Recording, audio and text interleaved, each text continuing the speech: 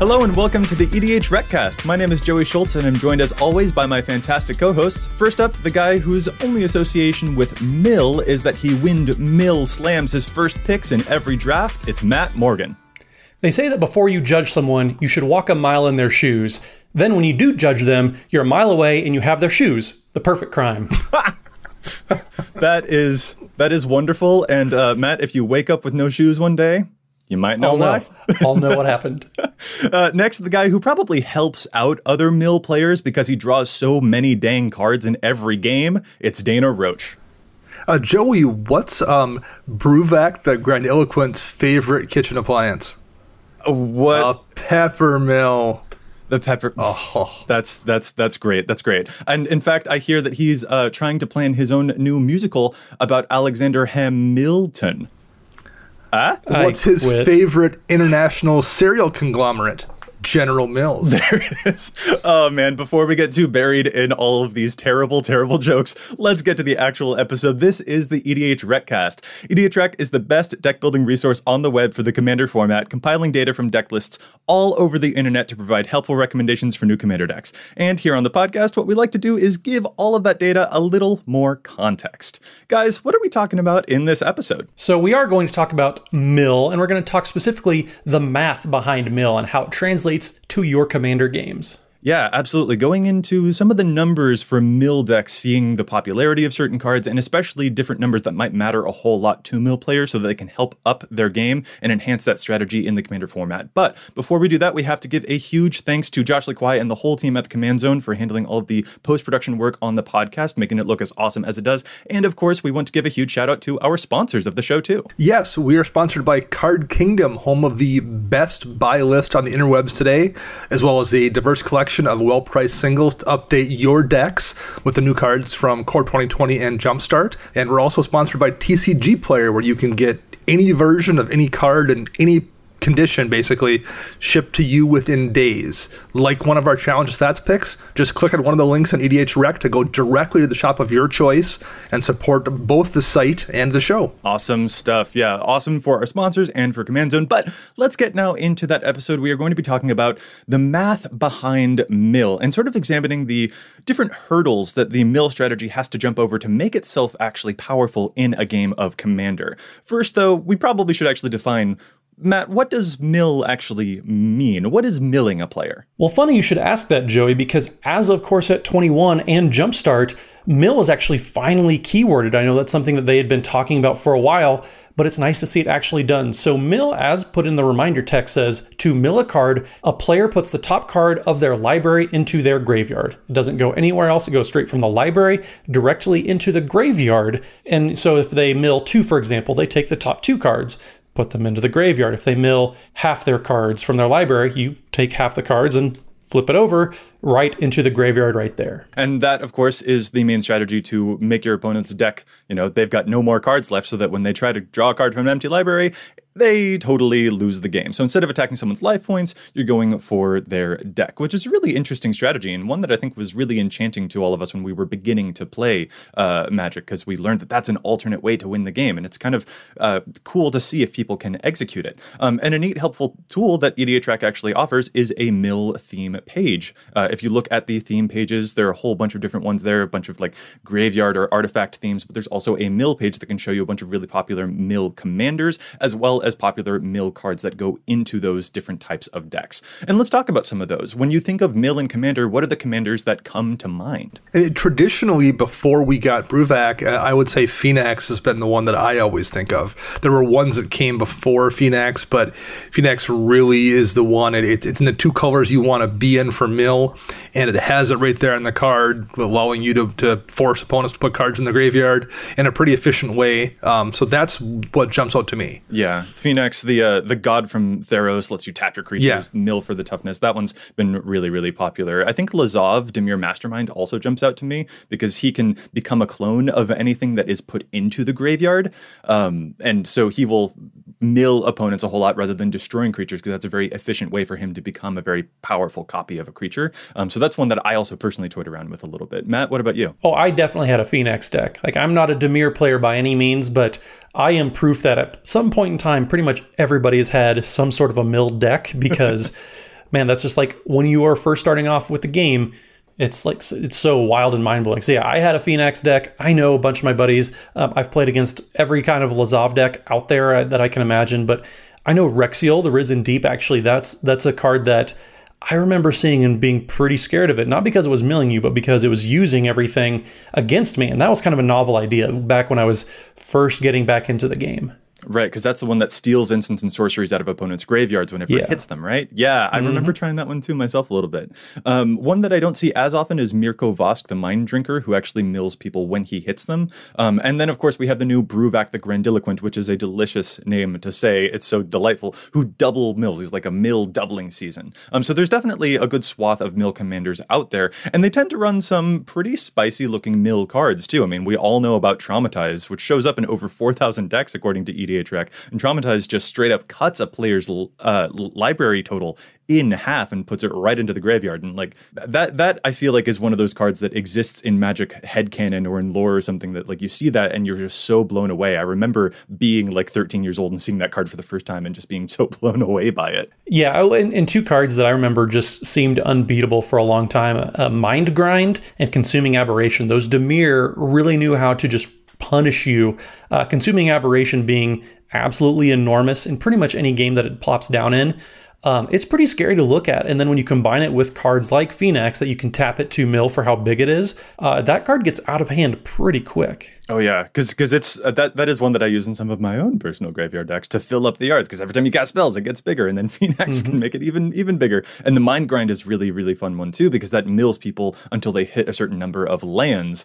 So you can usually get a pretty good chunk of cards into the graveyard with those spells too. So yeah, there's a ton of really great mill cards. These are really fun to conceptualize, I think. But what we want to do for this episode isn't just talk about, ooh, these are cool, fun looking mill cards. We actually want to get into the numbers behind them, because as spicy as some of these cards look, mill in Commander has actually kind of a lot of hurdles that don't make it necessarily as powerful as maybe these cards might look at first glance. So let's get into some of those hurdles for mill, talking about why maybe we don't see it more often. Here are some of the reasons that we think mill isn't as powerful or as popular as it could be in Commander. And the first point, for me at least, is just that mill is operating at a much higher goalpost than normal. So in a regular game of Commander, you've got probably 3 opponents with 40 life each, so you've got 120 life points that you got to mow through before you can win the game. Well, automatically, as soon as you're talking about mill, if that's your strategy, instead of attacking players' life, you're attacking the libraries, now you've got 3 players with 100 cards each. So that's 300 cards that you got to get through. Let's not actually just stop there, because obviously one of those cards for each player is a commander, so you can remove 3 cards there. They have 7 cards in their opening hand, so you can remove 21 more from that. How long will the games go? Maybe 10 turns or so. You can probably subtract 10 draw steps from that, possibly. And of course, everyone's going to be drawing extra cards every game. So, subtract a bunch of cards for that. I'd say, wager around, instead of 300 cards, you've got maybe 240 cards that you have to get through, 220, somewhere in that ballpark. But even if your opponents are drawing a lot of cards in the games and doing some of that work for you, you have probably a 2 times higher total than the opponents who are working on life gain. You've already set the bar way higher for yourself if you're trying to attack people on the plane of mill. And that is a definite hurdle for mill. Yeah, and we talk about how many more cards people have in their library versus life points that they traditionally have. That's one of the big reasons that mill isn't very powerful in 60 card formats as well. Mill is, people try to make it work every now and then, but having such a considerably higher amount of points that you have to work through compared to life totals, it definitely kind of sets you back at a disadvantage from the very get-go. And I think that's kind of discouraging for a lot of players, because it is so much harder to obtain. Well, and not only do you have to cut through essentially twice as many, resource points, if we refer to life as a resource point as well as cards in the library. Point number 2 here, we'll go into. You are all alone for the most part when you're doing this. Right. If you're trying to attack someone's life total, your opponents are very often going to be helping you do that. So, if you have to cut through 40 life on this player's turn, somebody else might very often take care of 39 of that life. Like, there's plenty of times I've, dinged someone for that one last point. that for the most part isn't going to be happening in Mill. You're just not going to be building off the activity of other players very frequently. Yeah, sure, on occasion somebody will be playing a straight mill card, or they'll mill themselves in a reanimator deck or something, and maybe you'll get lucky. But for the most part, it's just going to be you doing all the heavy lifting. So you're dealing with twice as much damage or twice as many resource points to go through to get them dead without the assistance of 2 or 3 other players helping you out. Yeah, it's and I gotta say, sometimes I can only deal 28 damage to Dana, and it's because of the 12 damage that Matt dealt to him earlier in the game that I'm finally able to take him out. Yeah, exactly. Or the 10 I've dealt to myself with Ancient Tomb and taking cards off Sylvan Library. There you go. Well, and another point, too, that kind of bleeds into or comes out of what Dana was just talking about is you can only really focus on one opponent at a time. One of the things that we kind of talk about is having each opponent effects versus target opponent. And if you look at a lot of the very popular mill cards, it's a lot of target opponent, not each opponent. So, you have a card like Fraying Sanity that just, it would be much better, but man, the fact that it's enchanted player, not every player, you can only curse one person with Fraying Sanity. Whereas if you have something like a Grey Merchant of Asphodel, that hits each opponent, even though you're in the same colors as the traditional mill deck. So having cards that actually can hit each opponent actually is kind of a rarity. It might be, during each player's upkeep that something happens, but then that also gets you too. So having enough types of effects, I should say, that are going to hit each opponent versus a target opponent is one of the reasons that Mill may not be able to carry weight very often. Yeah, absolutely. That is one of the things that I think can be especially frustrating. There's no way for you to have one big, like you mentioned, Grey Merchant of Asphodel. Like I've hit a devotion for like 20 and just totally clocked the entire table at one go. But Mill does traumatize as a single player. There are some versions of Jace that mill, but they're always a single player. There's the things like, I think it's Mind Funeral. We mentioned a couple of cards earlier, like Mind Grind, which does, mill all players, but those are a rarity. We run out of those, like the field runs really dry on mill cards very, very quickly, and they tend to be one-shot spells that target a specific opponent and mill for a dozen cards or so. And so that makes it very difficult compared to some of the other win condition options that we see in Commander that do affect all of your opponents all at once. So that is definitely a hurdle, because taking opponents out one at a time can leave you open to a whole lot of messiness if the other opponents are able to survive and then get their plans going before you're able to mill them out. That's definitely a weakness. Well, and it also puts a lot of pressure on the cards that hit each opponent. Mesmeric Orb, is a $25 card right now because it's so good, because it is one of the few cards that does hit each opponent, because whenever a permanent becomes untapped, that permanent's controller. So everybody's surely going to be tapping, lands for mana, tapping creatures to attack. So punishing everybody when they do that and playing the game, it requires a lot of people, that are looking for Mesmeric Orb. So just price-wise,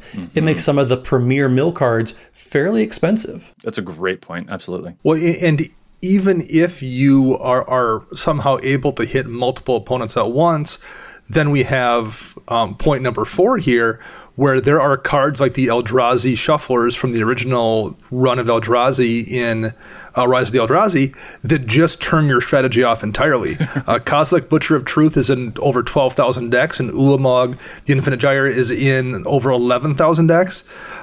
When those hit your graveyard, it just shuffles your entire graveyard back into your library, and short of a stifle effect to stop that from happening, or a way to go into someone's library and take those cards out, you're probably just going to have to write off having any chance at all of turning off those, of milling that person out. Yeah, those are really savage. If you traumatize someone for like, yeah, I got like 38 cards, and they're like, oh no, it's an Ulamog, and it's all shuffling back in. All of my work has been scuppered. Well, and Dana too, don't forget about cards like Elixir of Immortality or some wheel effects that actually shuffle your graveyards into your library. That is absolutely devastating for a mill deck to overcome, because you basically have to start over from square one. It's like life gain for, aggro decks. Yeah. But I know in my real deck, for example, I play Days Undoing, which takes everybody's graveyards and then shuffles them into their library again. So you have to start all over again. And I know if you spend so many resources as the mill deck trying to get that far, only for a Days Undoing to shuffle everything back in, and you have to start over, by the time a game is that well into it, you may not be able to come back from that. Yeah. Oh, that's a really great point. That seems a well-named card there. The undoing part of it really undoes mill quite a whole lot. Well put.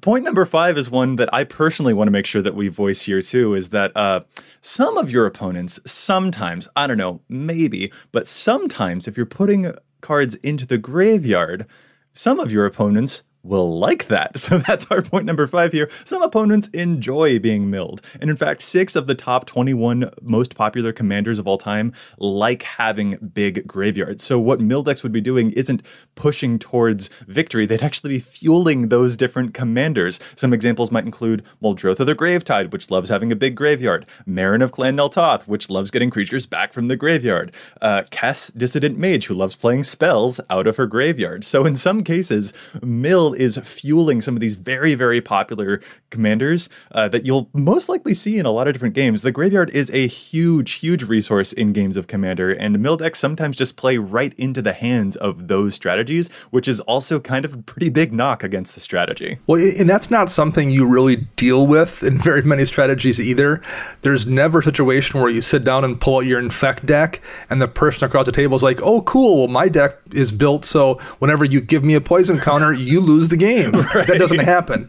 But that kind of does happen with mill, where you can sit in that situation where you're like, if I mill this person, I'm helping them probably win very, very quickly.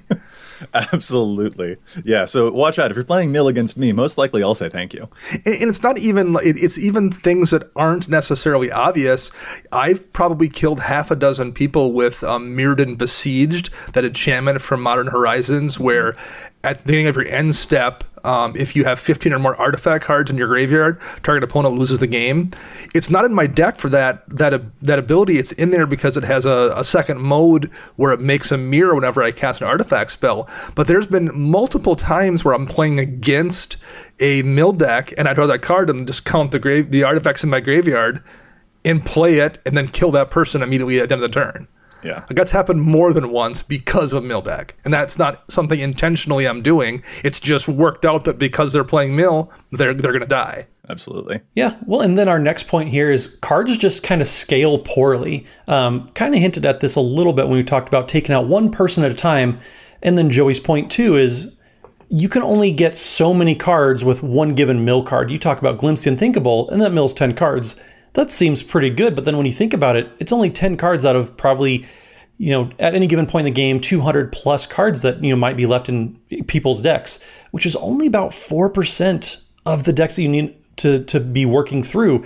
That's just not a whole bunch. You compare that to a Lava Axe, which is, 5 points of damage, compared to, the starting life totals of 120. That is the same, about 4% of work that you're doing with one card. So the numbers you need to accomplish with mill are so much greater than when you compare it to, dealing life or other win conditions. So yeah, when you think about Glimpse the Unthinkable, it is the Lava Axe of mill. I know it's kind of a weird way to think about it, but it's true. And that's so much cheaper. But I mean, even Traumatized, where you get, say, you're decently early in the game, they have 80 cards left in their deck.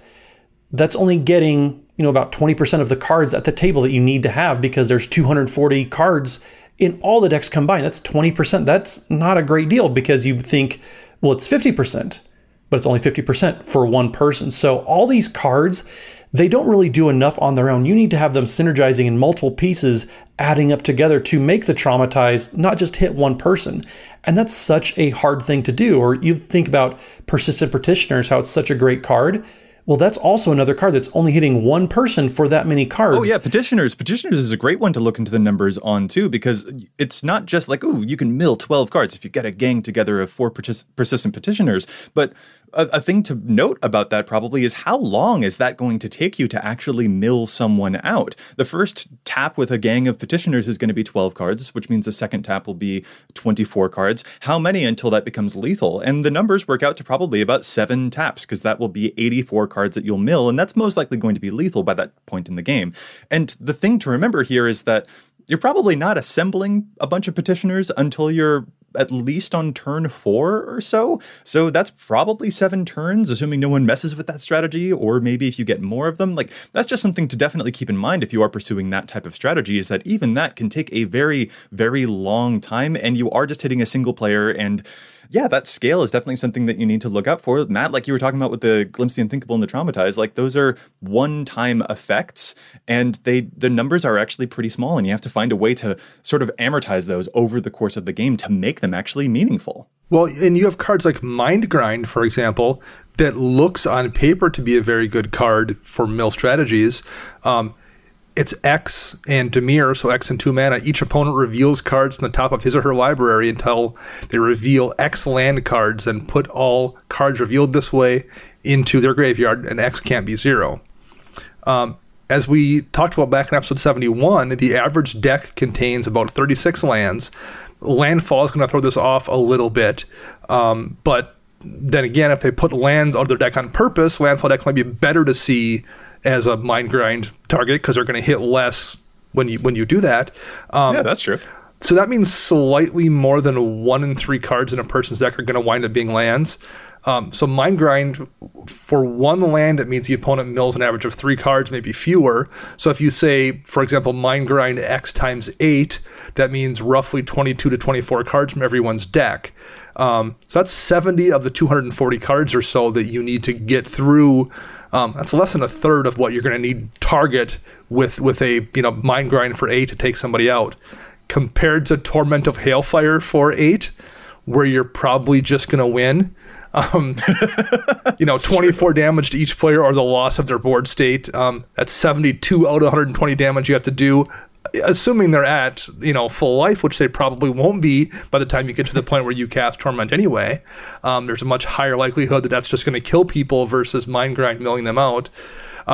So it's just an example of, the math is much more difficult here for mill than it is for just dealing damage. Yeah, and it really is that, like, a lot of these cards look like they are very, very powerful at first glance. Like, Glimpse the Unthinkable, you mill 10 cards for just 2 mana, that's great. But Matt, like you mentioned, it has about the same efficacy as a Lava Axe, and that's kind of really tough. Or even the Mind Grind example. In some of these cases, even when the mill deck is doing mill at a very high capacity, those things are still pretty slow compared to many of the other options and other win conditions out there. So that is just a point that we need to make sure that we touch on, is that mill looks really good, but the numbers don't always work out in its favor compared to what a lot of other strategies are up to. So that's definitely a thing that you got to plan for.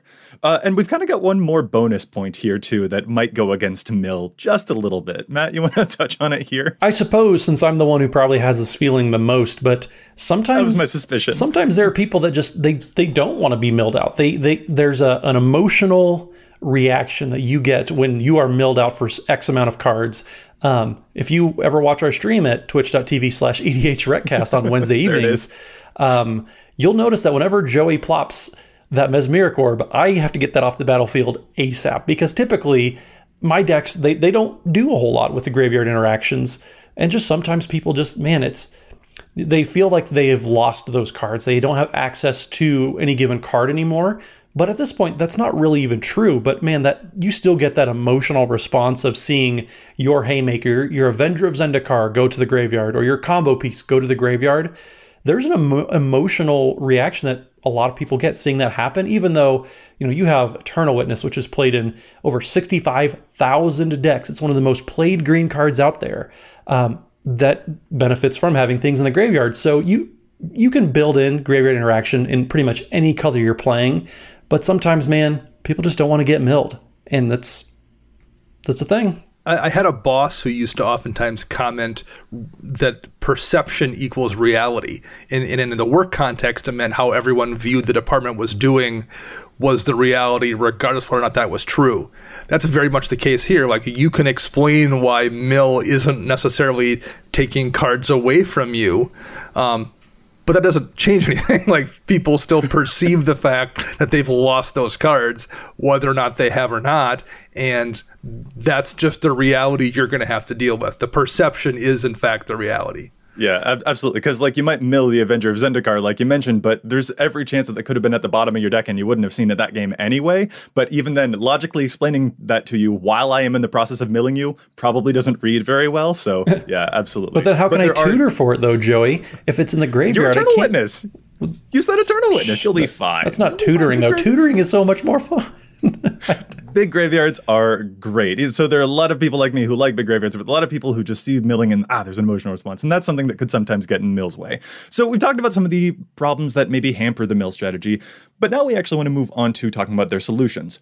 Of course, before we do that, though, we've got to go to our classic segment, Challenging the Stats. There's a lot of data here on EDHREC, but we don't always agree with it. Sometimes we think the cards are seeing too much play, sometimes they're seeing too little play. So what we'll do here is challenge those statistics. Hey, it's Kaylee Cuoco for Priceline. Ready to go to your happy place for a happy price? Well, why didn't you say so? Just download the Priceline app right now and save up to 60% on hotels. So whether it's Cousin Kevin's Kazoo Concert in Kansas City, go Kevin, or Becky's Bachelorette Bash in Bermuda, you never have to miss a trip ever again. So download the Priceline app today. Your savings are waiting. Go to your happy place for a happy price. Go to your happy price, Priceline. Dana, how about you start us off this week? What is your challenge? My first challenge is Veilstone Amulet, an artifact from back in the Time Spiral block. It's 3 mana, and it says whenever you cast a spell, creatures you control can't be the target of spells or abilities your opponents control this turn. It's in about 600 decks on EDHREC, and I think there's definitely room for it to be in more, particularly if you're playing some kind of a commander that is frequently casting instant speed spells kind of on demand, something like Feather, for example, where there's a lot of instant in that deck that you're casting just to proc a card draw trigger or something. It gives you the ability to make all your stuff hexproof while getting a bonus for it. Talaran Sky Summoner that's oftentimes running cantrips just to make drakes. It's protection that doesn't require you to do anything with a thing you were already doing. Love it. And it's in less than 12% of Feather decks, and Talaran isn't even on the list. Man, I am one of those players who's using Veilstone Amulet. That is a Future Sight card that I forgot existed, but as soon as I saw it, I was like, Feather, this needs to go in. And there are tons of Spellslinger commanders that would make great use of that. I can't believe that's in so few decks. That's a great pick. Really, really great one. Matt, how about you? So my challenge this week comes to us from a listener, actually. So Ryan Neitzel submitted a pick for Snapdax Apex of the Hunt, which is the new Mardu commander with Mutate. You know, that mechanic that nobody really knows how it works, but... So this challenge specifically is coming in the form of Phyrexian Crusader. So Ryan said, I got a challenge stat pick for you guys. Phyrexian Crusader showing up in 23% of Snapdax Apex of the Hunt decks and even 55% of Snapdax Infect-themed decks. Because the protection on the Crusader, I feel it should be 0 because you can't mutate onto it with Snapdax or even a lot of the other mutate cards people are playing in those lists. Which, man, Ryan, I 100% agree. The fact that you're playing in these Infect decks, which I think is kind of cool, actually. You're playing a bunch of small Infect creatures like a Plague Stinger, Flenser Mite, anything like that that's just a very cheap and efficient creature, and then mutating onto it to make that Infect deal much more damage than the creature originally had. That's a great idea, but I do agree, Phyrexian Crusader having both protection from red and white means double protection from Snapdax. And I know double protection isn't a thing, but... it is worth noting that there are a lot of mutate creatures in there that you cannot put onto the Crusader. This is a great catch. I really, really like it. The other cards in the deck, they make a lot of sense why you'd be playing them and then mutate big creatures on there. But Phyrexian Crusader, I do agree, is not one of those cards you should be trying to put in there. That's a really clever pick. Really cool one. I am going to bring us back around to the topic of Mill with my challenge, and this is based off of an experience that I had against a player named Brandon. I'm really hoping that I'm remembering that right. When I played against him back in the old days, before the quarantine days, at GP Portland, he was playing a Phoenix God of Deception deck where you could tap your creatures with big toughnesses to mill people out, and he dropped a bomb of a card that I had not seen since 2011. Its name was Trench Gorger. 8 mana 6/6 Leviathan with Trample, and when it enters the battlefield, you may search your library for any number of land cards, exile them, and then shuffle your library. If you do, Trench Gorger's power and toughness each become equal to the number of cards you've exiled this way. So what you do here with the Phoenixes, what you do is you drop the Trenchgorger, get rid of all the lands that are left in your deck, and make it about 30 power, 30 toughness, and then clock people. And what he was able to do in that game against me was also untap it immediately with like a 1,000-year elixir or some type of effect, and then clock me once again. And I was immediately down almost my entire deck, and I was very, very dead by his next turn. This is a very clever pick for Phoenix players. It only shows up in about 573 decks on its own. And that's probably fine. Even the big sea creature decks are a little skeptical of getting rid of all of the lands in the deck, especially if the Trenchgorger goes away. But for the purposes of Mill, this is a really, really scary one. It doesn't show up on Phoenix's EDHREC page at all. But man, this one terrified me when I saw it, and I just thought it was a really clever pick. So I want to give a shout out to that listener who I got to play against in Portland. It was a really, really fun time. Which now brings us back to the rest of our main topic. We're going to start talking about what are the solutions to Mill. How do we help it out? What are some points to Mill's benefit? And actually, since we did spend a little bit of time just talking about the ways that maybe Mill can be a bit weaker in the EDH meta, let's talk about some things that actually are to its benefit. One thing, for example, that I'd love to throw out there is that Dana had mentioned the Eldrazi shufflers that can reshuffle players' decks, but I feel like that is more rare compared to some of the other strategies out there, such as life gain, which can really hamper aggro strategies. Like, this is usually a very limited resource that doesn't get refilled very often, is refilling someone's library, compared to stuff like life gain. So I think that that actually can sometimes be something to Mill's benefit. You do know basically exactly in the average game about how many cards you need to do, and that number isn't usually going to go back up all that much. Well, and one thing that I appreciate about Mill that, can be a benefit is, I said that sometimes you need a lot of help for individual Mill cards to be good. It is actually pretty easy to accidentally combo people out with Mill. You have the Helm of Obedience and Leyline of the Void combo that pretty much any black deck can be playing.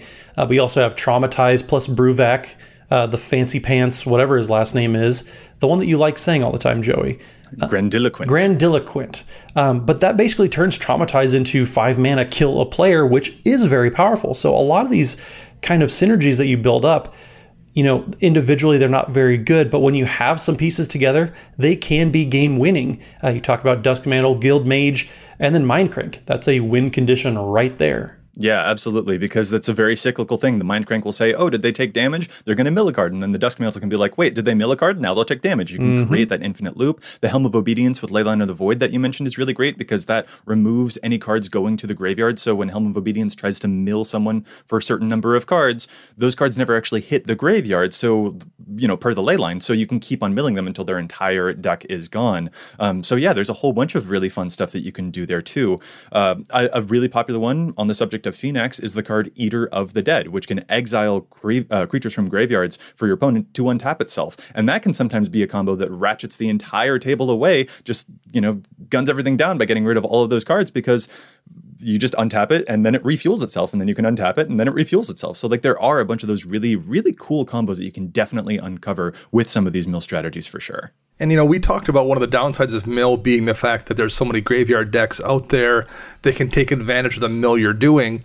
You can also take advantage of the mill you're doing. Like Rise of the Dark Realms is a win condition if you want to run it in a mill deck. There are things that you can also do with your opponents putting those cards in the graveyard that's really difficult to do outside of a mill deck. You don't want to devote slots to having your opponents put stuff in the yard for the most part if you're not playing that kind of deck. But if you are playing mill, it's much easier to put in that Animate Dead or that Rise of the Dark Realms to really take advantage of those things. Yeah, and another thing too is I'd mentioned life gain earlier, which can really be to the detriment of some aggro strategies out there. This is a strategy that doesn't care at all about life gain. And particularly, it's hard to blank this type of strategy, mill, with stuff like fogs, which, Matt, even just playing against you, there are a lot of turns that you've had where a single fog would have completely saved my butt in those games.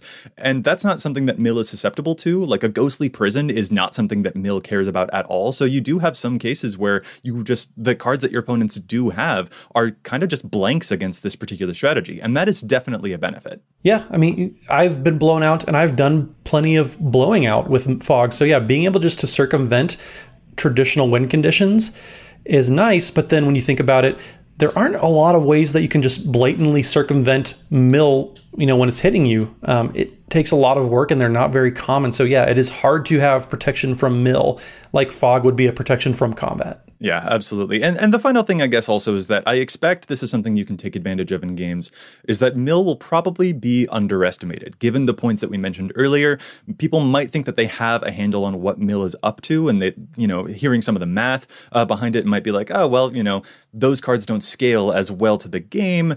I feel like I have more time to deal with the mill player before that becomes a problem compared to the aggro player on the other side of the table. That might be something that you can take advantage of if people underestimate how well a mill deck might perform. So that is definitely something to keep in mind too. But aside from just some of the points that maybe are going to work towards mill's favor, we came up with a list of 5 mill commandments, things that we think that a mill deck really, really needs to keep in mind to make sure that its strategy is as potent as it possibly can be at a game of EDH. So let's go through those now. Number 1, mill must run Graveyard Hate. I would argue every deck should run Graveyard Hate, but mill decks absolutely have to. So much the format is built around doing things with the graveyard. You stand a really good chance of encountering at least one deck in your pod that benefits from you putting stuff into their graveyard. Or they'll have the Eldrazi that reshuffles, or they'll have something that takes advantage of just putting cards in the yard. Occasionally that's going to burn you and it'll make your Consuming Aberration worse or your White of Precinct 6 worse. But that's better than losing the game to the Reanimator deck that's just going to bring the whole field back.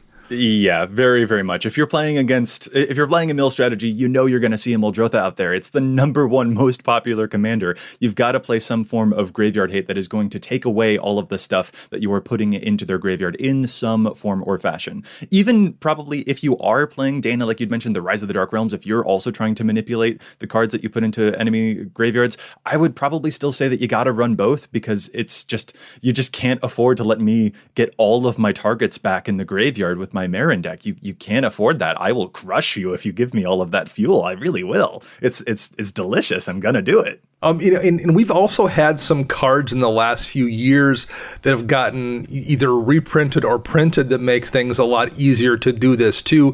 Leyline of the Void was a crazy expensive card.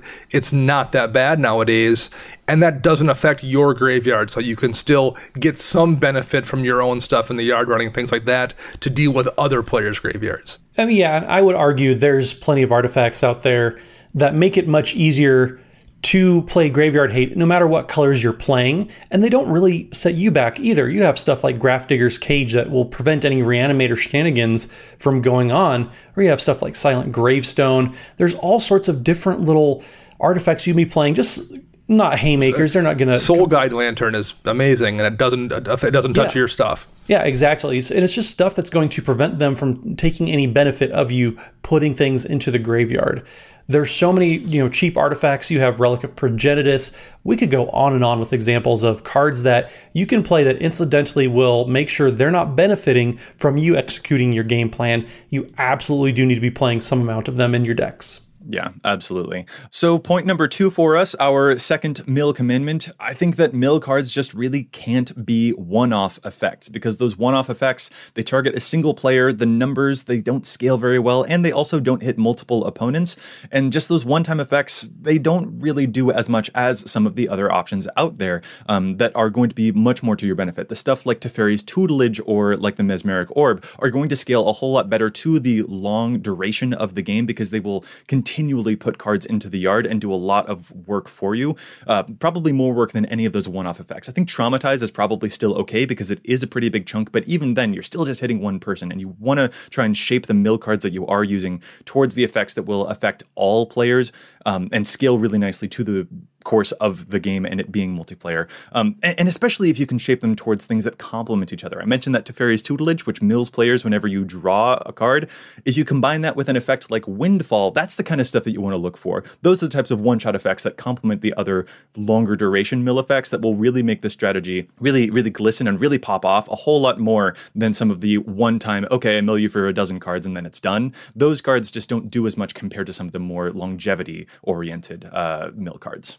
Well, and speaking of games that can go on longer, that kind of leads us into our third point here, our third mill mandament, if you will. Mill must run some sort of backup plan. Games rarely ever go exactly how you intend them to go, and just the density of cards going to the graveyard and all these weaknesses that we've talked about, it's going to be wise to have some sort of backup plan, just in case things go south. Joey has been a you might say, loyal servant of Sir Conrad, which punishes people, for playing lots of creatures. And over the course of the game, in addition to milling people out, Sir Conrad is able to deal enough damage to win the game oftentimes. But we also talked about different combos that you can play with, Duskmantle, Guildmage, and Mindcrank just to combo people out. Or even, and Sir Conrad's a part of the Mindcrank combo there, too. He is? He's oh my great. Gosh. That's... Uh-huh. Don't encourage necromancers out there, Joey. There's so many. Well, you don't even if you put a Sir Conrad into a mill deck, that is probably a way that you can also sneak in a different type of win condition that maybe people weren't expecting, because you can traumatize them and then he'll do a bunch of damage. I don't know. I'm just throwing it out there. It's great. Or even then, you can do things like the Matt Morgan route and just reanimate their creatures. You play Sepulchral Primordial and you steal a creature from everybody that's left in the game. That's going to be able to turn the tides a little bit, go back to the combat step, which you should be doing anyways. But if you're playing against Laboratory Maniac or even the new Ormos deck, that new fancy Sphinx that, when you would draw a card while your library has no cards in it, you just make Ormos Archive Keeper even bigger. That card wants to get milled out. That whole deck, they're probably helping you, but they're going to punish you for it. So having some sort of way just to get around those situations where people are going to take advantage of being milled out, having a way to win the game despite all that is going to pay off for you. I completely agree, but Matt, I find it very surprising that you said that the Matt Morgan route is to play cards that reanimate their stuff out of their graveyard. And then go to combat. Like that's also in my. And I feel like that's also in my domain. Yeah, that's. I'll give you that, but I did finish it up with go to combat. All right. The combat is yours, but graveyards are mine. That's fair. Well, that leads us to number 4 here. Mill must control the board. Any game where you're trying to mill out 3 enemies is a game that will definitionally take longer than a combat-based game for the most part. So you have to prepare for this, and the best way to do it is lean into a control strategy. A lot of mill doesn't affect the board state, so you have to defend yourself and play removal and play defensively to stay safe over that long game as you get yourself in position to take care of everyone's libraries. Yeah, I think this is especially one of the biggest points to take away from this episode, actually. Like, you are dealing with a resource point, like you'd mentioned, Dana, that is at least probably twice as much as what everyone else is going for. So you know that that's going to take a lot longer. So plan for that. You can play more of the you can't hurt me kind of cards, more of the fog type of cards, or the things that make it more difficult to attack you, more removal spells that keep the board clear. Those are the types of things that you can plan for, because you know that you're going to literally grind your opponents down by grinding all of the cards out of their decks, which will take longer than if you were playing aggro. So plan for that, because that will help you support that strategy. If you're running the typical suite for any given deck of removal and stuff like that, that might not be enough. Use more of it so that you can supplant and help out this particular strategy, because it is going to win over a longer game. That's really going to be to your benefit here. Yeah, absolutely. Because if you don't do that, you're going to find it much less fun to play this deck when you never get to successfully execute your plan. Yeah. And then our 5th point, and this is, I think, going to be the most difficult one. This is one of those hard to swallow pills, maybe, but mill decks can be control and combo. And that's okay. Matt, you just mentioned a whole bunch of really cool combos like the Helm of Obedience and Leyline combo from earlier. And I think people have an idea in their minds that combo isn't maybe properly mill, or like that Mindcrank and Duskmantle thing. That might not be really proper within it. But I think that we need to sort of allow ourselves to, I don't know, we should unlearn that habit. We shouldn't, say that mill needs to be divorced from other archetypes.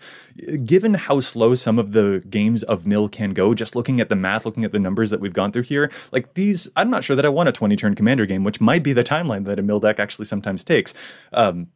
So like if it is leaning into these combos, I think that really is okay. You can do stuff like the Bruvac with the Traumatized to just one-shot a player, and that's perfectly fine, because even under the conditions of some of these combos are still going to take a whole lot of time to mill every player, because a lot of them are just, again, one person at a time. I just think that we need to be ready to accept the fact that mill decks might also include combo, and that is a perfectly valid piece of the strategy that makes their strategy even more valuable than it otherwise would be. And that's just a really big point here. Mill decks can be combo, and that is perfectly fine for it. Well, and mill decks might be control decks, and that's also okay. I know sometimes counterspells get a bad reputation because they cause some feel bads, but I mean that's a very valid strategy. You're trying to delay the game until you can do your thing, just like everybody else is trying to do their thing too. So it's a perfectly valid deck, a perfectly valid strategy. So don't there might be some feel bads, like we said. Have those conversations about it and just say, hey, I'm just trying to play, my style of deck just like you are. So find a way just to navigate that and make sure that everybody's on the same page with these decks. Yeah, absolutely. The most effective forms of mill that we've seen so far in this episode tend to be the 1-2 punches that get so powerful that the individual numbers, the specific, does it take 7 turns with the persistent petitioners? The most powerful forms of mill tend to be the punches that are so powerful that the numbers there don't actually matter. And it's fine to lean into that to make mill as good as it can be, because mill doesn't exactly have a Craterhoof Behemoth equivalent in the game. So leaning into combos can be a way of helping move it up a little bit more into a better form of viability for Commander, I think. And that's just a really good lesson to take away. So those were our thoughts, some of the numbers behind some of the mill cards and some of the ways that, might hamper the strategy, but also some ways that we hope will push it forward and make it into the, a bit more viable within the Commander format. It's a lot of fun to look at some of these details to see how you can shore up maybe different weaknesses within certain strategies like this. So a whole bunch of fun. But with that, I think what we need to do is call this episode to a close. Guys, thank you so much for joining me. And hey, if any of our listeners would like to get in touch with us, where can they find you all? Matt? So you can find me on the Twitters at Mathimus55. That's MATHIMUS55. And don't forget, Wednesday nights, you can find us at twitch.tv/EDHRECast. We're streaming games with awesome guests every single week. Make sure you don't miss a single show. And Dana. You can find me on Twitter at Dana Roach, and you can read my articles on EDHREC most Wednesdays, and you can hear me a couple times a week on my other podcast, CMDR Central. And I'm Joey Schultz. You can find me at Joseph M. Schultz on Twitter. You can find the cast at EDHRECast on Facebook or on Twitter. And if you have a question, a keen insight to EDHREC's data, or maybe a challenge to stats pick that you think that we ought to know about, you can contact us at EDHRECast@gmail.com. Thanks again to Josh Lequai and the whole team at the Command Zone for handling the post-production work on the podcast. And of course, we have to give a huge thank you to our sponsors. Once again, they are TCG Player and CardKingdom.com. You can find them using the price info links on EDHREC or by visiting cardkingdom.com/EDHREC, and that will help show your support for the show. We will be back at you next week with more data and insights, but until then, remember, EDHREC your deck before you wreck your deck.